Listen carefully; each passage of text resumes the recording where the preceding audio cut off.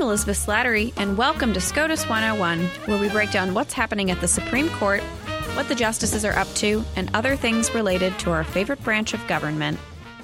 The justices are out until mid-January, and they announced late last week that later this term they will hear 3 cases involving efforts to subpoena President Trump's financial records. But to tide you over until the new year, please enjoy my recent conversation with law professor Jack Goldsmith about his new book, In Hoffa's Shadow, A Stepfather, A Disappearance in Detroit, and My Search for the Truth. Welcome to SCOTUS 101, Jack. Thanks for having me. So you wrote a book that came out this fall, In Hoffa's Shadow. It's about Chucky O'Brien, one of the leading suspects in Jimmy Hoffa's disappearance and presumed murder. So it just so happens that O'Brien is your stepfather. So since your expertise is national security law and presidential power, what led you to write this book? I was led to write the book it had nothing to do with my intellectual and academic interests. As I explain in the book, my stepfather has, for 44 years, been accused, as you said, of picking up Hoffa and driving him to his death.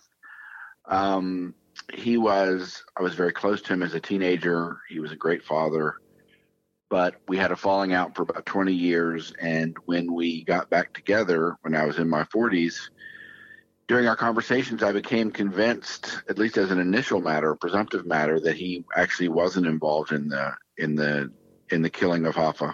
So I decided about 8 years ago, I said to him, if you basically tell me everything you know, I will try to figure out what I can and try to give you a fairer shake than others have done in terms of his involvement in the disappearance. And that led me down a long and winding path in which I talked a lot about the Hoffa disappearance and a lot of other things as well. So how did you go about, investigating what happened to Hoffa? So that was a big challenge because there is just enormous piles of misinformation, 44 years misinformation that's been spewed about Hoffa and the disappearance. So I started with Chucky. I talked to him for a long time about Hoffa. He was intimately close to Hoffa. He was his right-hand man for about 20 years. Many people thought that he was his illegitimate son. They were so close. Spent a lot of time talking to him, but I also corroborated everything he said as best I could. I had access to thousands of pages of government documents on the Hoffa disappearance. And perhaps most importantly, I spoke to and spent a lot of time with all of the major FBI investigators on the case, starting in the 1970s and going up through the 2000s, and including the people that are on the case today. So I did a pretty thorough scrub of the Hoffa disappearance. Whatever else I did in the book, I think it's the most comprehensive and fair-minded assessment of what happened. And so it's still an active investigation today? Technically, it's an active investigation. It's 44 years old. I know the people on the case, they're not spending a lot of time on the case, but technically it's still an open investigation. The U.S. attorney in Detroit recently implied that he was wrapping the case up and would have more to say about it. I think that they're going to sometime in the near future close the case and tell the world what they know. And I think when they do so, it will present a somewhat different picture than has been accepted in the kind of conventional wisdom for the last 44 years. The FBI, I talk about this in my book, the government had an early theory of the case that had my stepfather driving Hoffa to his disappearance. They basically rejected that theory about 20 years ago and came to have another theory based on new investigations, new surveillance, new informant information. But the whole world still thinks the original theory is correct. So I hope that they correct the record. And I read that a few years ago, the FBI was going to issue some sort of letter exonerating your stepfather, but then that didn't end up happening. Do you know anything about that? I do. I was there. In 2013, the U.S. attorney in Detroit and the FBI director, through their subordinates, but approved by them, said that if Chucky talked to them candidly and told about what he knew about his involvement in his disappearance and where he was and what he did, that if he told the truth, that they would give him a letter exonerating him, stating that he was no longer a target or subject of the investigation because, as I just said, they didn't believe that he was, and they wanted to They pledged and claimed they wanted to try to clear him in the case because of the misrepresentations about his involvement for 35, 40 years by that point. Chucky did what they asked. He spent 4 hours with them in the U.S. Attorney's Office in Detroit. He answered every question. They told us later, soon after, that they thought he answered truthfully. They told us that they were going to give him the letter. They said it was imminent. And then the letter never came, and they decided in the end not to do it. And so they basically pulled out the rug from underneath them. They didn't follow through with their promise. That seems pretty unfair.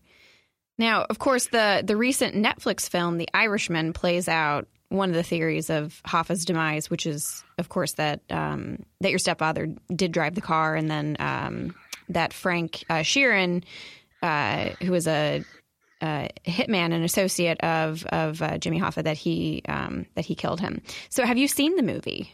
I have. So, what did you think of the portrayal? The whole thing was entirely fictional. First of all, Sheeran never was a hitman. There's no evidence that he killed anyone.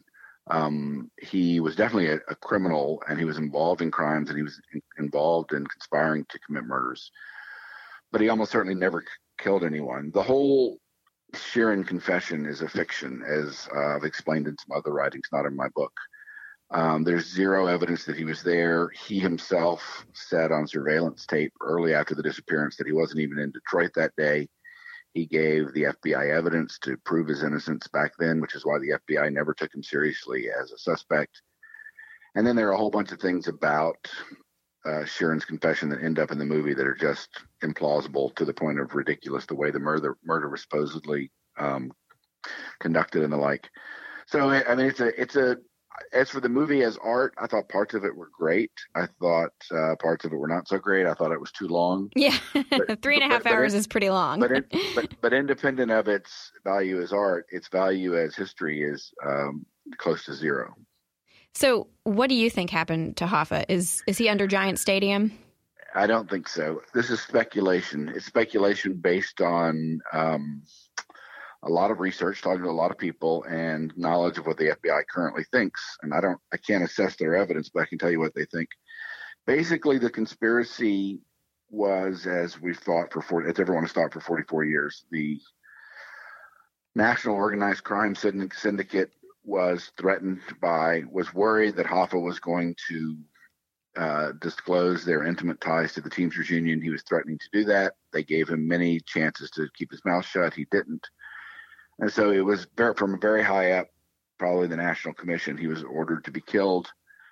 But this idea that it was people from the East, either from New Jersey or Philadelphia, who came in to do it has been debunked inside the government. And they currently think that it was a local job by a local captain, a local sort of mid-level guy named Vito Giacalone, and that the murder was actually committed by someone who's no longer alive, but who at the time was just a very low-level, practically new member in the Detroit outfit, and who rose to prominence thereafter. The bottom line is they think it was a local job. They think that the body was disposed of, or they don't know what the truth is. They have no idea what happened to the body. There's no evidence of it. They thought it was buried in a certain place in Detroit. It may have been destroyed or incinerated right after the disappearance. The truth is there's no evidence that I know of about what happened to Hoffa. Well, we'll tweet out a link to your book so listeners can check it out, In Hoffa's Shadow. So now turning to your career, you clerked for 3 different judges early on in your career. So let's start with the Iran U.S. Claims Tribunal. Can you tell me a little bit about that court and the judge that you clerked for? Sure. I clerked for George Aldrich, who was a well-regarded senior American diplomat for decades. He was one of 9 judges on the Iran U.S. Claims Tribunal. This is a tribunal set up after, as part of the release of the American hostages in Iran. They're released in 1981. And basically it was a part of a deal to resolve disputes between Americans and Iranians growing out of the Iranian Revolution, expropriation, breach of contract, things like that. So it was a novel international institution at the time. Believe it or not, it's still in business, even though it doesn't have much business. And it was basically international commercial arbitration, and it was a lot of fun because it was in The Hague, which is a great place. So, tell me about living in The Hague. Well, I mean, I just come off of a Supreme Court clerkship where I had worked very, very hard for a year, and this job was not nearly as demanding. And part of the perks of having this job was I had quasi-diplomatic status, which meant that all of the clerks purchased nice cars at a huge discount. So I basically spent a lot of time driving around Europe that year. Oh, that's nice. Well, moving on to your more traditional clerkships, which it sounds like came before this one. So first up, you clerked for Judge J. Harvie Wilkinson on the Fourth Circuit. So tell me about your time clerking for him. So it was a great clerkship. Judge Wilkinson was a young judge at the time. He's not a young judge anymore. And it was just a great, great experience. He was very close to his clerks. Living in Charlottesville was great. He heavily engaged in our work. My writing and legal analysis improved enormously, sort of watching him. He's a great writer. And we became good friends. He's been a mentor to me for, I guess, 30 years since then. And so it was just a wonderful clerkship. And so then you went on to clerk for Justice Anthony Kennedy at the Supreme Court. So what was your favorite memory of that clerkship? My favorite memory. That's a tough one. It was a very hard and demanding year. My favorite memory was it's a very special place, and it's a very special place to clerk. So I guess it's just that I had this office for a year that kind of looked out over the front facade of the Supreme Court over towards the Congress. And to be a young kid sitting in that building, looking across at the other branch of government and being involved with the 9 justices and 32 or 3 other really, really smart clerks on some hard cases. The whole thing was kind of a thrill. I can't think of any particular thrill that stands out. It was tough. It was a tough year. It was hard work. So much of your career has been in the academic world, but you served as the head of DOJ's Office of Legal Counsel during the height of the War on Terror. So that must have been a slow time, right? It definitely was not a slow time. It was a very, very difficult time. I was only there for 10 months. There were a lot of enormously difficult problems that I did my best to try to deal with. It was very challenging. So after your stint in government, you returned to the academy, where you've spent most of your career. So what's your favorite class to teach? My favorite class to teach right now is federal courts, which I've been teaching for only 3 years. I used to teach civil procedure, which is related, but federal courts is harder and more interesting. And the reason I like it is because it's just inherently a great course. It's very important stuff. It's hard. The materials are hard, very challenging. And for me, it's kind of new. So it's kind of fresh to me as opposed to some of the national security and foreign relations law stuff that I've been doing for decades. So that's my favorite class right now. Now, a lot of our listeners are law students and young lawyers. So do you have any reading recommendations for them? Of course, aside from your books. You mean for entering law school or for just as they enter the practice of law? I think that there are so many great biographies of American legal history, Mike Klarman's books, so many great judicial biographies.